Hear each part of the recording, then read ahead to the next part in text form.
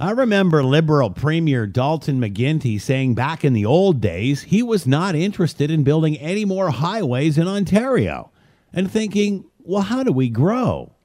I remember politicians back in the 70s saying they were going to build high-speed trains between Montreal and Windsor.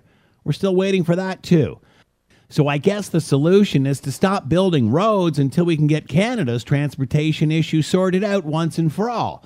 Whether that's gas or diesel, electric or hydrogen, bike or trike, stagecoach or horseback. If you listen to U.S. President Joe Biden's infrastructure plans, it mentions everything ours doesn't, like building roads and bridges and other transportation corridors to get America moving again. Of course, there should be thorough study and debate, but we need expansion of our transportation systems, and that includes roads and highways, as well as mass public transportation. Canada is not getting any smaller. And if COVID-19 has taught us anything, nobody wants to be stacked up like cordwood in a country as vast as ours, nor do we need to be environmentally conscious.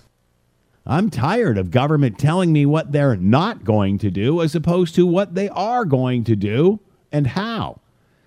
After all, where are we going to drive all of the electric vehicles we are subsidizing in major auto plants across the province if there are not enough safe roads to drive them on? I'm Scott Thompson.